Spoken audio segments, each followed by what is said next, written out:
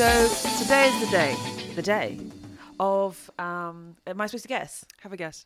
Okay. Negotiations have been ongoing for quite a while now, but today, I believe, is going to be the day. Well, of course I know what it is. So it's kind of silly me pretending, isn't it? Well, I'm not sure you do. What do you think it is? Oh, no, now you've really put me off. Well, you do this to me all the time. Every time I say something, you look at me in a confused manner. Your answer is... Today is the day that we release a podcast on tennis.com. No, that wasn't it, but yes, it is. Oh. That is also... Well, I mean, I'm 50% correct. I'm correct in what I'm saying, but Yeah. it's not what you're saying. We're really excited, aren't we, that we're part of the Tennis Channel podcast network. Yes. We have a new home. We do. We have a new home on tennis.com, as I was saying. Yeah.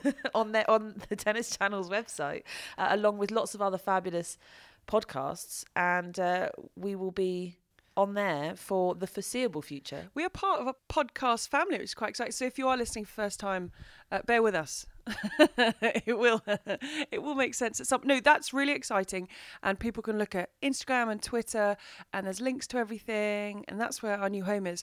But what is happening today is a little bit more traumatic, because I would say that's exciting. Right. It is exciting, yeah, because we've got a new logo. That was good. Little T in the corner, ready to rock and roll. We have a new logo. Everything about that's exciting. Not one bit of that is traumatic. Oh. So now we're looking for something traumatic happening today. Traumatic happening today. Not personally for me, but for a member of my family, it's going to be a traumatic day. I don't know what you're talking about. I'm really concerned for you. Are you sure this is podcast material? Do you know we're recording right now? What is going on? If I said the word pumpkin, for you, it's not traumatic. For you, knowing you'll be like, what is the issue here? But one of my boys is a very sensitive soul, and he believes that a pumpkin is a living thing. Or in the case of our pumpkins, they were living things, because they really don't look great round about now, because we've had them for quite a while. The plan with a pumpkin, they get a bit old, start to smell. You put them in the woods, and the squirrels have an absolute whale of a time. It's the circle of life when it comes to a pumpkin.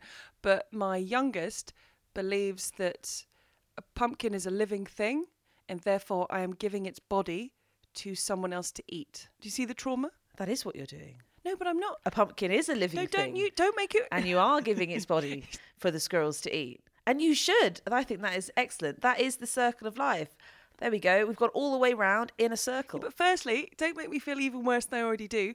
Secondly, it's completely different. But how do you explain to a 4-year-old that a pumpkin is going to feel no pain, although there might be someone listening now telling me different. But I've never heard my pumpkin scream when I put it in a soup or do anything like that. And all I'm saying is that the time has come for the pumpkin to go to the squirrels. And the eldest of the twins is like, Mum, get it out. It's starting to smell. I'm just not interested in it anymore. It served its purpose. My youngest is actually very emotional about the fact that we're giving the body of the pumpkin to the squirrels. And I keep trying to tell him without laughing, because I dealt with this last year. I'm having to explain that the life to death process journey of a pumpkin, which is the things they don't tell you in parenthood that you're going to have to do.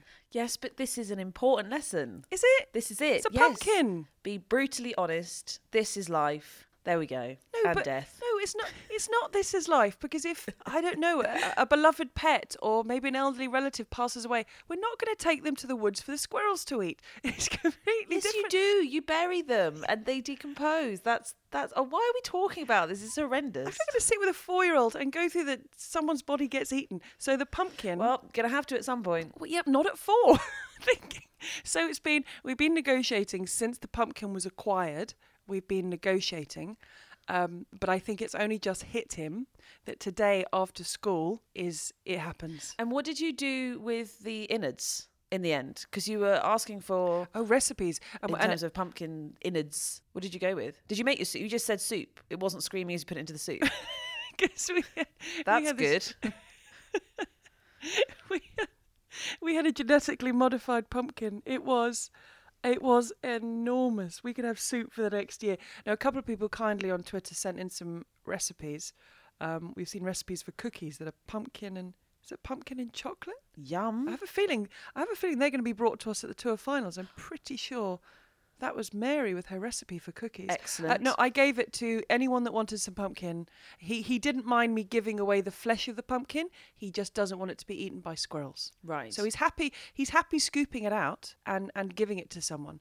So yeah, the pumpkin, that's going to happen later. So I've got a few hours to prepare myself to prepare himself. Yeah, I'm not. I don't think I'd be very helpful in this situation. I'm not very good at getting inside the mind of a 4-year-old. No, you would. You'd be like, get over it. It's dead. We all get Yeah. eaten. And you cannot Yeah. say that sentence to a 4-year-old. Get over it. We all get eaten. But what? Oh, okay. I think. Were you about to say why?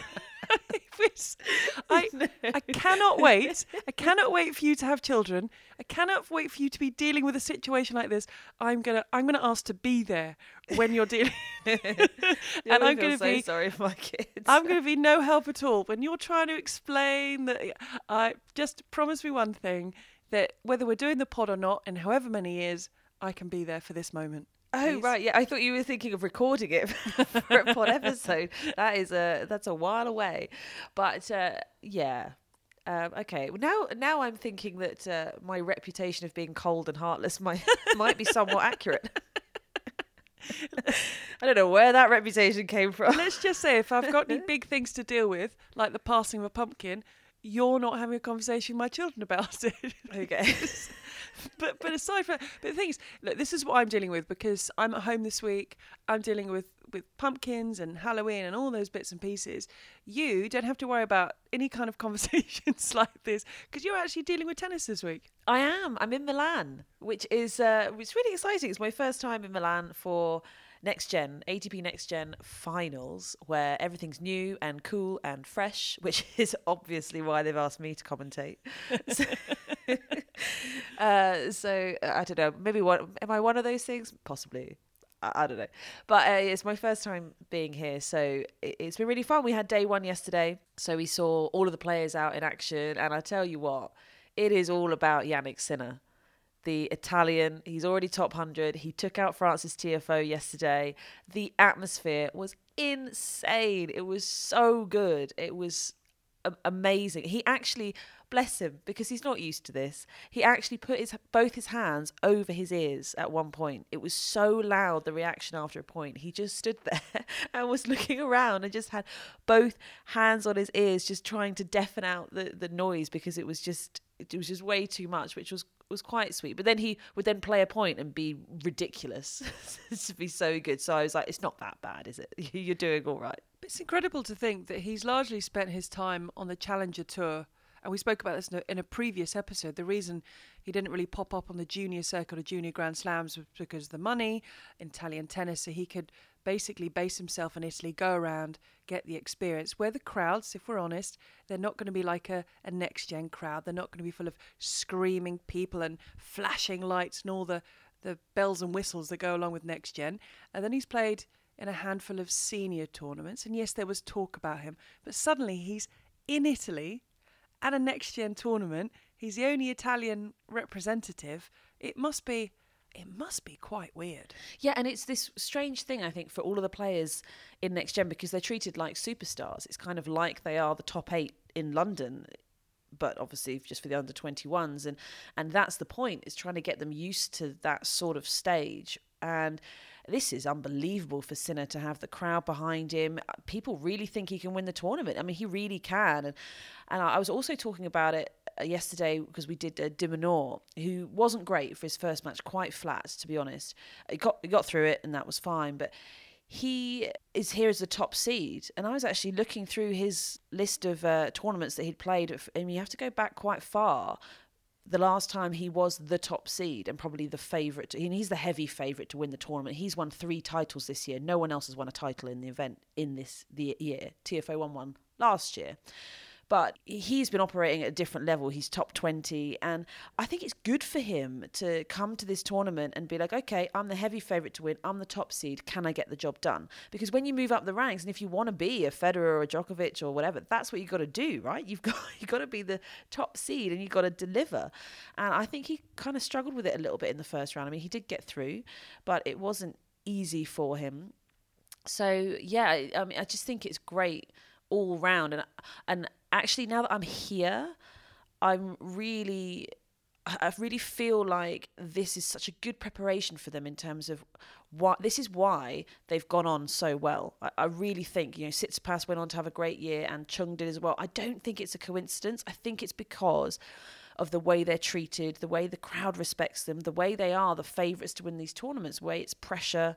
And I think all of that is really what propels them on. So it'll be really interesting to see. I mean, de Minaur's going to have to pick it up in terms of his level if he wants to win the title. But, it's a totally different type of pressure. He spent the last year being the underdog and, having a whale of a time in that sense and playing great. A big thing about Next Gen is bringing in changes that may or may not make their way onto the senior tour. We've seen things like the shot clock, for example. I saw a message on social media yesterday from someone that said, it's amazing when a player has to get the towel himself, he suddenly doesn't sweat at all and doesn't need a towel. Yes. Well, we had quite a lot of finger pointing to the towel. We were thinking, yep, keep pointing. It's not coming to you. But the biggest thing with the having to get your towels yourself, players don't like it because it's a nuisance, right? It's just annoying. They're used to having the towel brought to them and, it's difficult to take that away from somebody, I guess. So last year it was that they would go and sit down at the change of ends and they've forgotten their towel and then they had to get up and go and get their towel. So they waste the time at the change of ends. So this year they've got boxes each end. So there's 2 boxes each end, one with each name. So you have de Minaur and Kecmanovic written on the box, and that's your towel box. So they would put a towel at either end so they don't need to keep remembering it. So that kind of works a bit better. But we still get a lot of pointing at towels just automatically after a point and thinking, that's an interesting celebration. How big is the box? It's the same size as last year. I'm sorry. Oh. It's small. The size of this box is sort of the size of a hand towel. And we know that largely the players, you're going to play like Francis Tiafoe sweats a lot. They use big towels. You get these guys asking for bath sheets that are as tall as the players. And we're talking over 6 foot, some of these players. And then, and they can't even now hand it to the ball boy or ball girl. So I just remember last year, they'd sort of lob this towel, this bath sheet, into this tiny, tiny, tiny little box. It would spill out everywhere. It would fall on the court. I just thought they could have got bigger boxes. I mean, I know there's now more boxes, but they could have got bigger boxes. Yeah, exactly. They've increased the number, but not the size. But you know what? The one thing that actually really freaks me out with every year, and I know it shouldn't because it's absurd, but the court with no tram lines. It's weird. It just feels so narrow. It doesn't look right. I would love to know if players genuinely play in a more narrow style, like they don't go for as much width playing on a court like that. It feels totally different. And also, I'd like to know what happens is when you're pushed out wide, what players do, whether they make different decisions, because here, when you're pushed out wide to about where the doubles line would be, you kind of feel quite stranded because you're quite far away from the actual court. So I feel like players might go for broke a little bit more. They're not interested in hanging in as much because you just have that feeling, especially the ones that don't have the best movement. They just feel a little bit more stranded, like, oh, I got to go for it here. I'm nowhere. Whereas actually, if you put them in the tram line, it's like, well, they're just in the tram line. I don't know. Maybe I'm just reading way too much into this. No, but I imagine, look, you know more about this than me, that you practice all the hours and all the days of practice you've done in your life have been on a court with tram lines, with double lines in it. And so I imagine in terms of patterns, getting a feel for the courts, it's all with those lines involved. And then suddenly you're on a court and it's weird. From a commentating point of view, the first day you're like, that it's just not right. It just doesn't look right. So I imagine if you're so used to patterns and routines and practice on a court that looks very different, then you're going to feel a little bit maybe initially out of your comfort zone. Yeah, there are all these different sorts of routines, aren't there, that players have, and just things that you're used to. So I've never played on just a singles court. I've never played without tram lines. So I just don't know. You have to do so much with the court visually in terms of anticipation. You have to know the dimensions of the court. You have to see things relative to the surroundings, because to be able to anticipate, you've got to understand that. I mean, it's maths and physics ultimately, but, we don't talk about it like that. And yeah, I suppose you just got to get a grip and a perspective. It's just a totally different perspective. But we were having a conversation last night at dinner, and I was saying it's one of those things with players that there are with the rule changes, there are certain things that, in my opinion, would just make a player fall over. So the tramlines aren't quite one. They're definitely discombobulating. But the biggest one for me is if you said to any tennis player, right, go play your match, but you're not allowed to bounce the ball before your serve. I think people would just fall over. Just wouldn't know how to do it. Just swing and miss. Don't know how to hit a serve without bouncing the ball. Could you do it? I mean, obviously you can do it, but it just feels... But did you ever do it? No. But this is the thing. Why does everybody bounce the ball? I don't understand. I'm so confused. I don't know why people don't do something else. Why does everybody have the same routine? Like what? What else would you do instead of bouncing the ball? Well, I don't know, because in between the point, Rafa goes to his towel, or somebody else looks at their strings, or somebody goes for a walk around or whatever. But everybody bounces the ball. There's no one who doesn't bounce the ball. And I just feel like it's the sort of thing that if you kind of banned it and said, no ball bouncing, it's not allowed, players would just be like, can't serve, don't know how to play. Can't start the point. got no idea. Marin Cilic and Novak Djokovic would be in a really bad place. Exactly. They just wouldn't know what to do. They'd probably give up. They'd be like, okay, that's it. Time on my career now. I mean, Marin Cilic, 30 bounces before he serves. He already, with the shot clock in his mind, he starts at 10. So he's already had to readjust, and he's already done 10 in his head before he does another 20 odd. If you then said to him, it's banned, you're going to get a point penalty, I mean, it'd be a complete mess. And that was also the thing with we've got a shortened warm up here, so it's just 3 minutes, which I've always been a big fan of. I'm like, yes, do you know what? Get rid of the warm up. Again, I think players just fall over. First game, they'd be like, don't know how to play, because as a commentator, I'm kind of like, get rid of the warm up. Let's just get out and play. It's fine, you know. None of this faff nonsense. Everybody knows how to hit a ball. You'll warm up as you play. It's not a problem. But then when I was a player, if you'd have said that to me, I would have lost it. I would have absolutely, I would have been, you what? You want me to play without a 5-minute warm-up? I would have just been like, no, just can't possibly happen. And I think most players would be like that. I think reducing it in time, it works quite well. They still get a little bit of a hit, but you can just go through everything quickly. But yes, it's just quite funny. What could you do to make a player fall over? It must be quite weird for you, though, because I've always been this side, as in the non-playing side, but you've gone, as you've just said there, from playing to commentating. So have you changed your mind on loads of things, like you just said then? As a player, I want my warm-up. Now you're thinking, get rid of the warm-up. Do you find a lot of things that you thought as a player you needed, you're now looking from the other side thinking, I cannot believe either they do that or I did that? Yes, quite a few things. I mean, sometimes I find myself even thinking, why do we even have sit-downs in the middle of a set? Why don't we just play a whole set and then sit down at the end of the set? Because some of these sets are just, especially the big servers, it's just kind of bosh, bosh, bosh. It's a minute, and then they do another game that's a minute, and then they're sitting down, and they're just looking around. I'm thinking, why are you sitting down? Why are you having a break? I mean, they have to for TV and adverts and that sort of thing, so they're not allowed to just continue on. But yeah, no, I mean, but as a player, I would have thought you were crazy. I would just say, no, child, of course I have to sit down. I have to sit down. That's what we do. We sit down. I would love you to be president of something one day within tennis and just sit there saying, right, I'm banning this, this and this. This is not going to happen. I don't care that it used to happen. I can see you in that kind of position, just laying down your rules. Yeah. No, definitely. I could change a few things.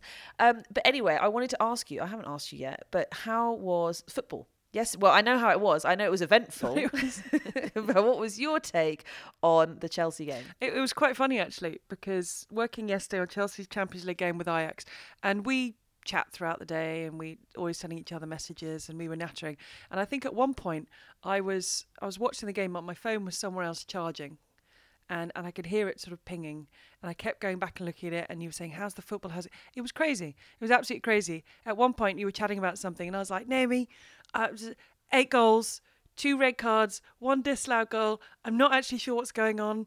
I'll speak to you a little bit later. It was incredible. Chelsea were 4-1 down to Ajax. They got to the semi-finals of Champions League last season. Ajax, Dutch team, really, really great team. Everyone knew there were going to be goals. You've got 2 young teams. They like to attack. It was mental. They got both their centre-halves sent off within a minute of each other, Ajax. Everyone's looking around going, right, okay, so what happens now? So they're down to 9 men. But the great thing is, and I won't spend too much talking about the football, Chelsea obviously then had the incentive, right? They've got 2 extra men, just go for it. Ajax, you've got to love them. They're down to 9 men, and all they kept doing was attacking. And you're sort of thinking, what are you doing? You stop. But that's one of the guys I was working with, Mario Melchior, played for both teams. He said that's what he joined Ajax as a 9-year-old. And he says that's what you're born and bred to do. They give you the shirt and they say, when you wear this shirt, you're already a winner because you're wearing the shirt. You have to attack. And he said it's in their DNA. It's just what they do. No, it's incredible. So how many men would they have to go down to before they would stop attacking? Well, I think if they lost another one, they'd default the game. Because, oh, right. Well, that's what I was going to say. Would they get kicked off the pitch before they keep trying to make a break? Yeah, they weren't far off, actually, the game having to stop. It was crazy. And Ajax had been banned from having their fans in the stadium. So it was this really weird thing. When they scored, there was silence. And you had to kind of take a second look and say, they score? Is that a goal? Because deathly silence. Absolutely deathly silence. Then Chelsea scored and you've got, nearly 40-odd thousand people screaming. It was crazy. So I apologise if I stopped messaging at some point because I got to the point. I was like just trying to figure out everything that was going on. And we were about to go back on air and try and analyse a game that basically no one can make sense of because it was completely crazy. So, I apologise if my messages went from like sentences to one word. Your lack of interest in the ins and outs of Sinner's game style during that match, I take it very personally. I know, and I think I'd said, didn't you? I thought maybe Sinner will come through and win this competition. And then I totally forgot he was playing and you were messaging me and I was like, oh, there's another goal, there's a red card. So it was great. It was a great night. You've got to hope that both Chelsea and Ajax go through to the knockout stages because, they were awesome. So I've gone from that last night to dealing with the passing of a pumpkin today. It's. The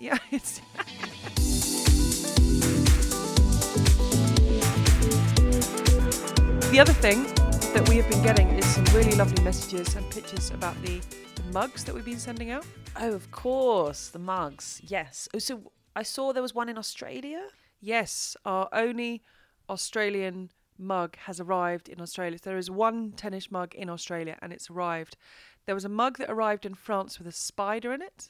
That was from your house. Well, no, it wasn't there when it wasn't there when I sent it, so I don't know what happened there.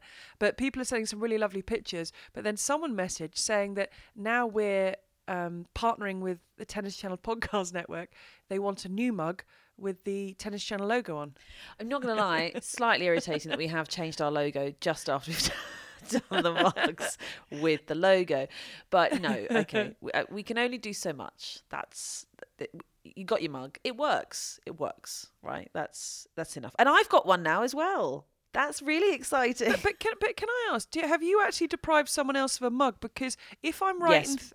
Because if I'm right in thinking your mug is still with someone on the street where you live, it's somewhere on my road. Yes, I can't find it. It's been about 6 months. But surely your name is on the mug. Surely someone would have delivered it to you. No, they have not been interested in that. And it did have the correct address because I was delivered 2 at the same time. I know you got 30 at the same time in the individual boxes. I got 30 at the same time to the wrong address. Well, now I'm just saying that mine came to the right address and I got your one delivered to the right address and the other one got kind of put with a different house in terms of look after this package, and they're looking after it very well apparently.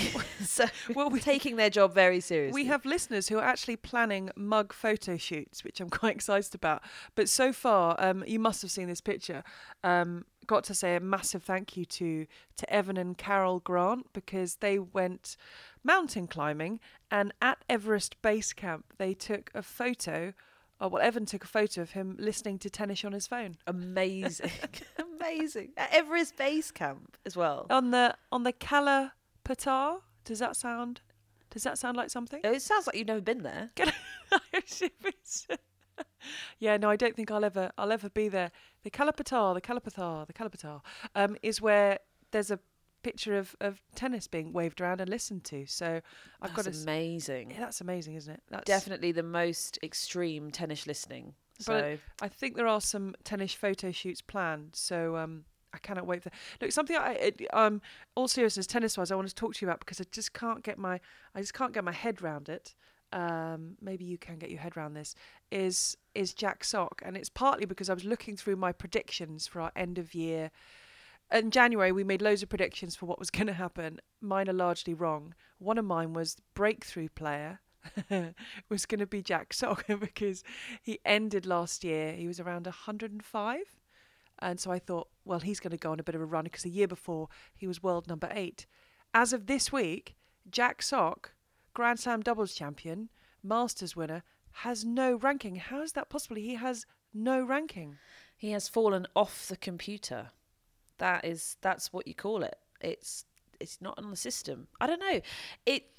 I mean, how do you explain anything that Jack Sock has done in his career? But it is. I mean, look, it's concerning to an extent. I think more a case of just making sure that he's okay.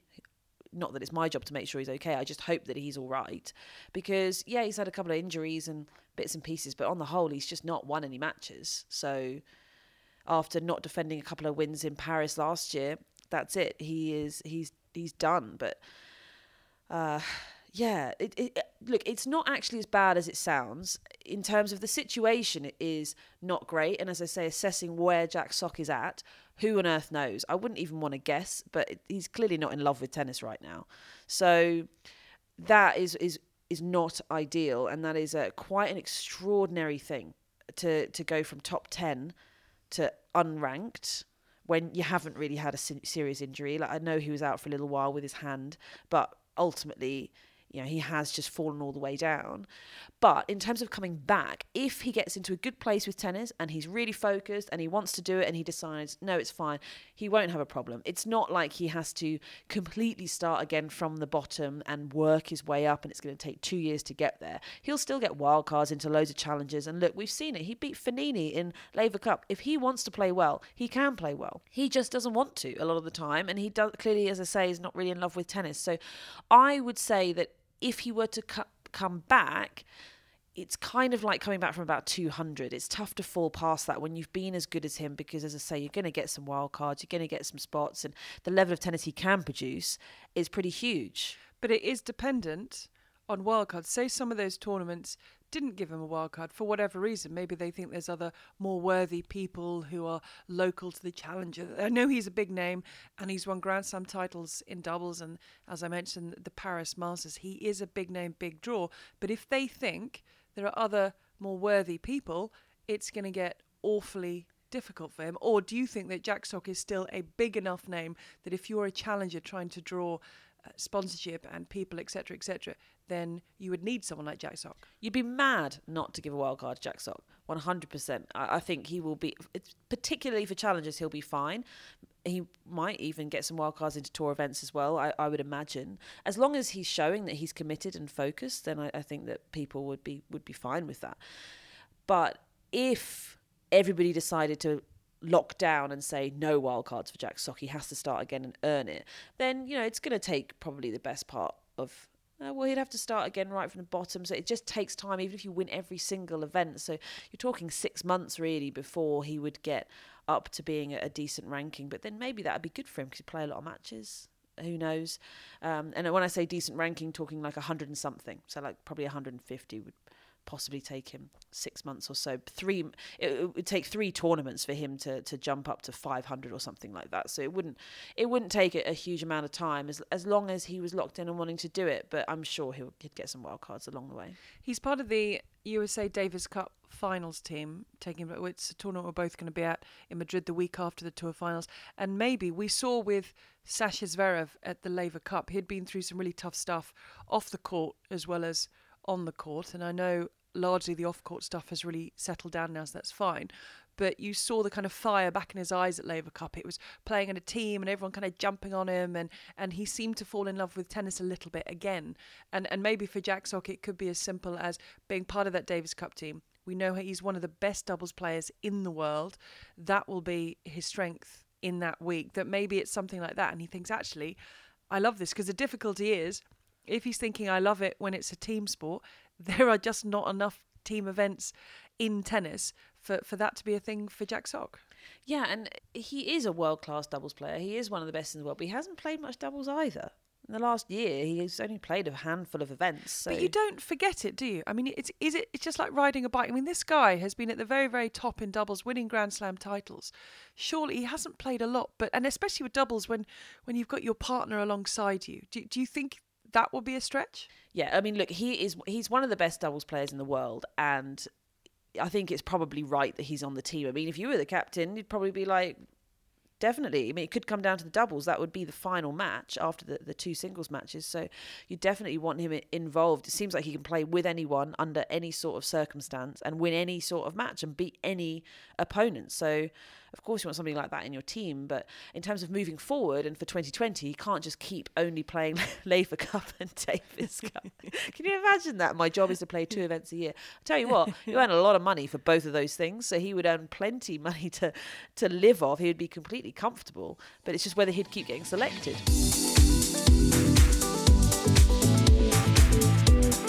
Now, have you noticed that the holiday photos have started appearing on Instagram? Oh, yes.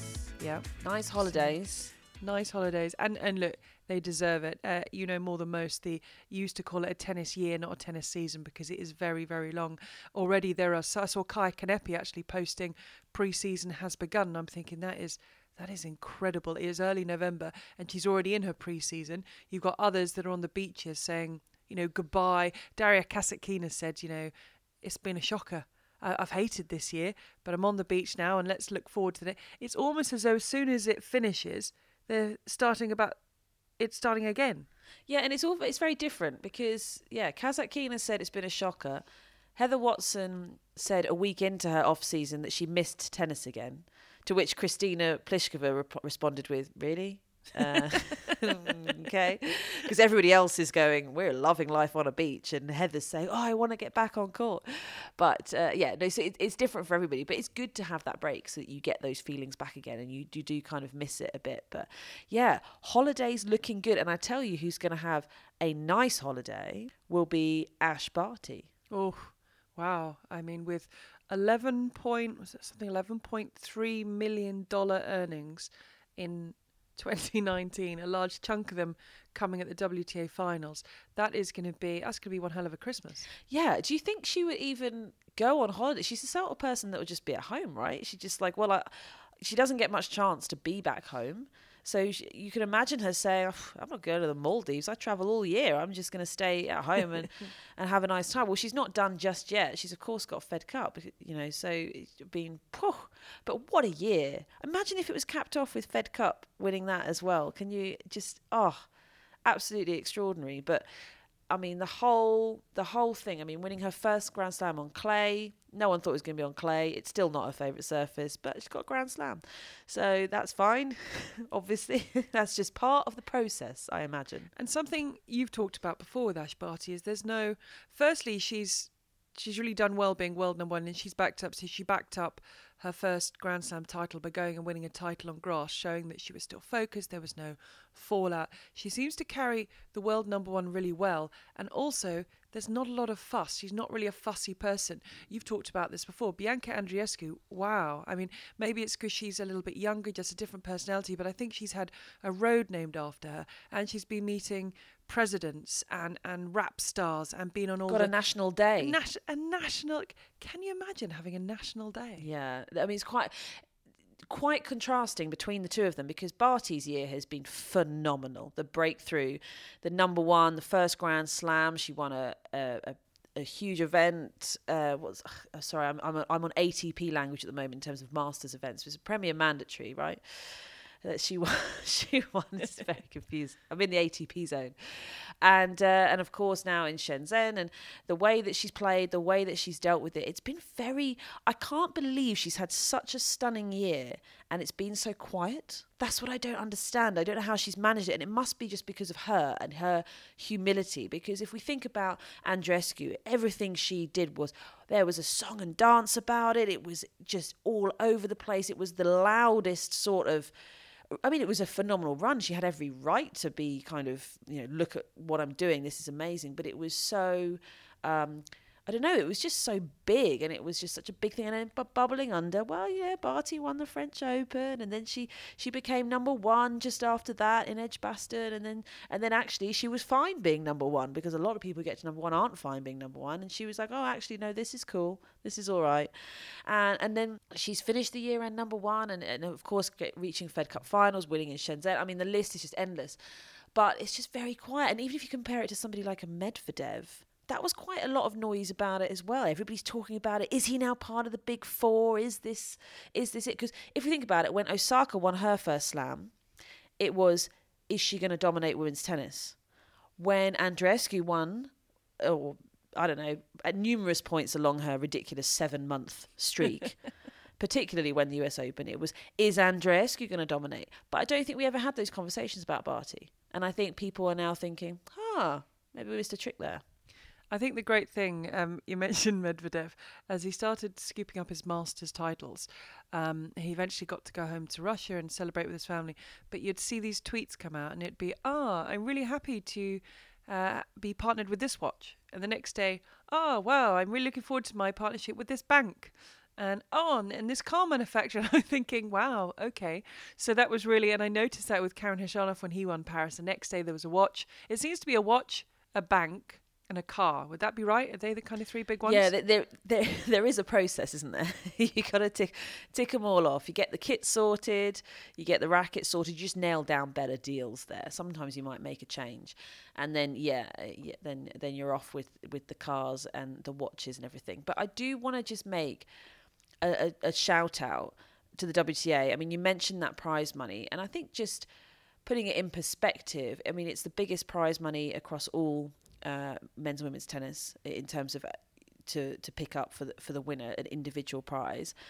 And it's just worth noting that for a female athlete in the world to be able to pick up that much money with nothing being based on your marketability is actually incredible. It's just about what you've done. We know that lots of athletes, mainly tennis players, let's be honest, but lots of other athletes can earn a huge amount of money, whether it's golfers or Ronda Rousey at the UFC. When they become really marketable, they can earn $20 million a year, and it's phenomenal. And of course, Serena and Sharapova have been doing that as well.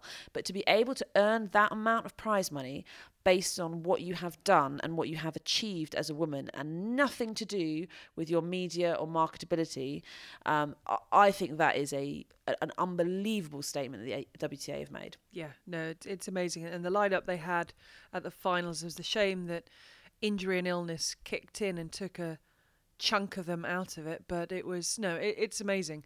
And it's great to see that prize money there. And a real worthy winner in Ash Barty. And as you say, she's got the Fed Cup. Can you imagine if Australia win the Fed Cup? She's just going to need a little bit of time to process it all. Maybe she needs to go and find a nice island and sit on it quietly and enjoy. That'll be incredible. Still a couple of weeks left of tour finals. The groups have been drawn for the tour finals that we're going to be together at. And remember, we've been speaking about this last few weeks. I think I've tipped Roger Federer to win the tour finals. Could I now change that, please? Wait, when did you tip him? At the beginning of the year? I believe that was my tip in the time capsule that will be opening at the O2. But I even said it as recently as this week that I believe Roger Federer would win the tour finals. Can I change it? Why do you want to change it? What, based on the draw? Yeah. Oh.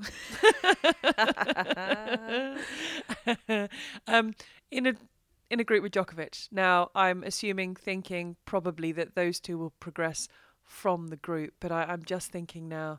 No, but what's wrong with being in a group with Djokovic? Because then he could come through second. Say he can't beat Djokovic, he would come through second, and then he wouldn't have to play him in the semi-finals. So he's got more of a chance of making the final. Yep. Okay. All right. Okay.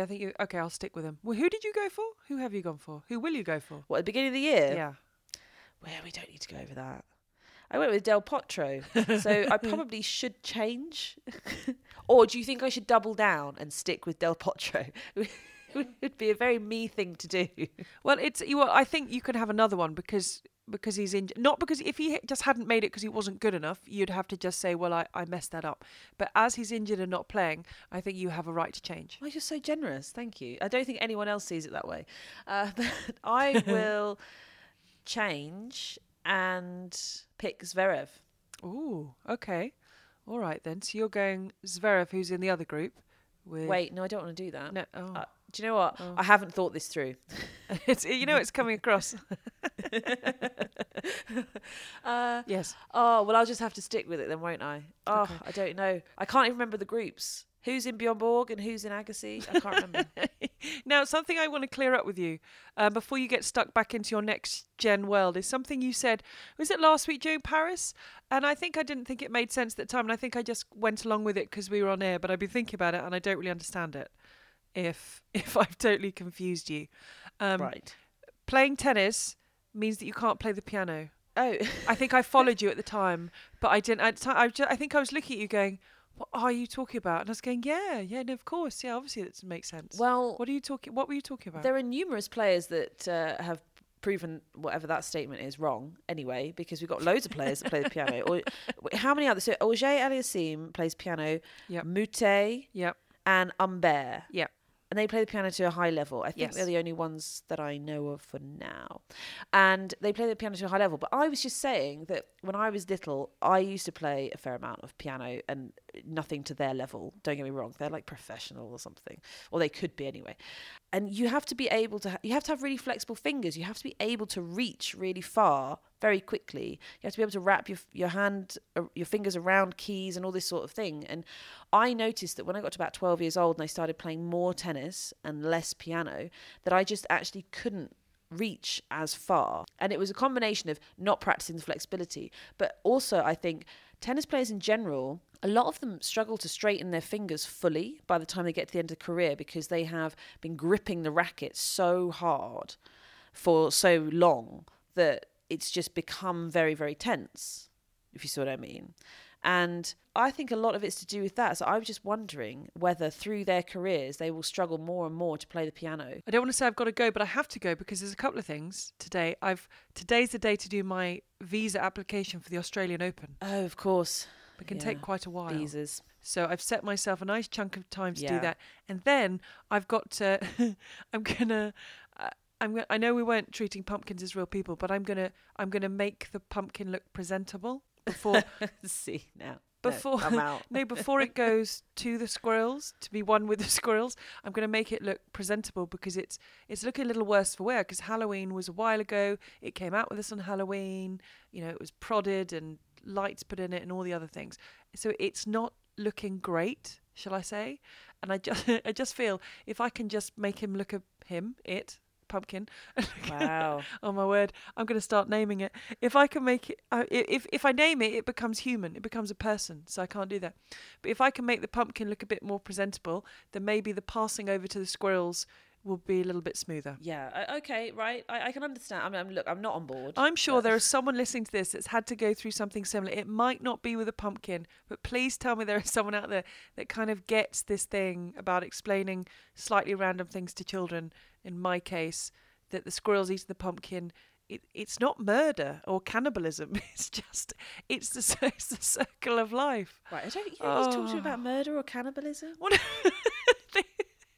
They're not words I've brought up or been freaking out. But sometimes I feel when you have a 4-year-old boy crying, genuinely crying, bless him, because you're going to give his pumpkin, his friend, to a squirrel to eat. I mean, it can sound quite brutal. So I'm going to do my visa, and then I'm going to go and deal with the pumpkin. I'm going to go and dress the pumpkin. Enjoy. I wish you all the best of luck. I can see you're quite anxious. Good luck. Enjoy the tennis. Yeah. Bye. Bye.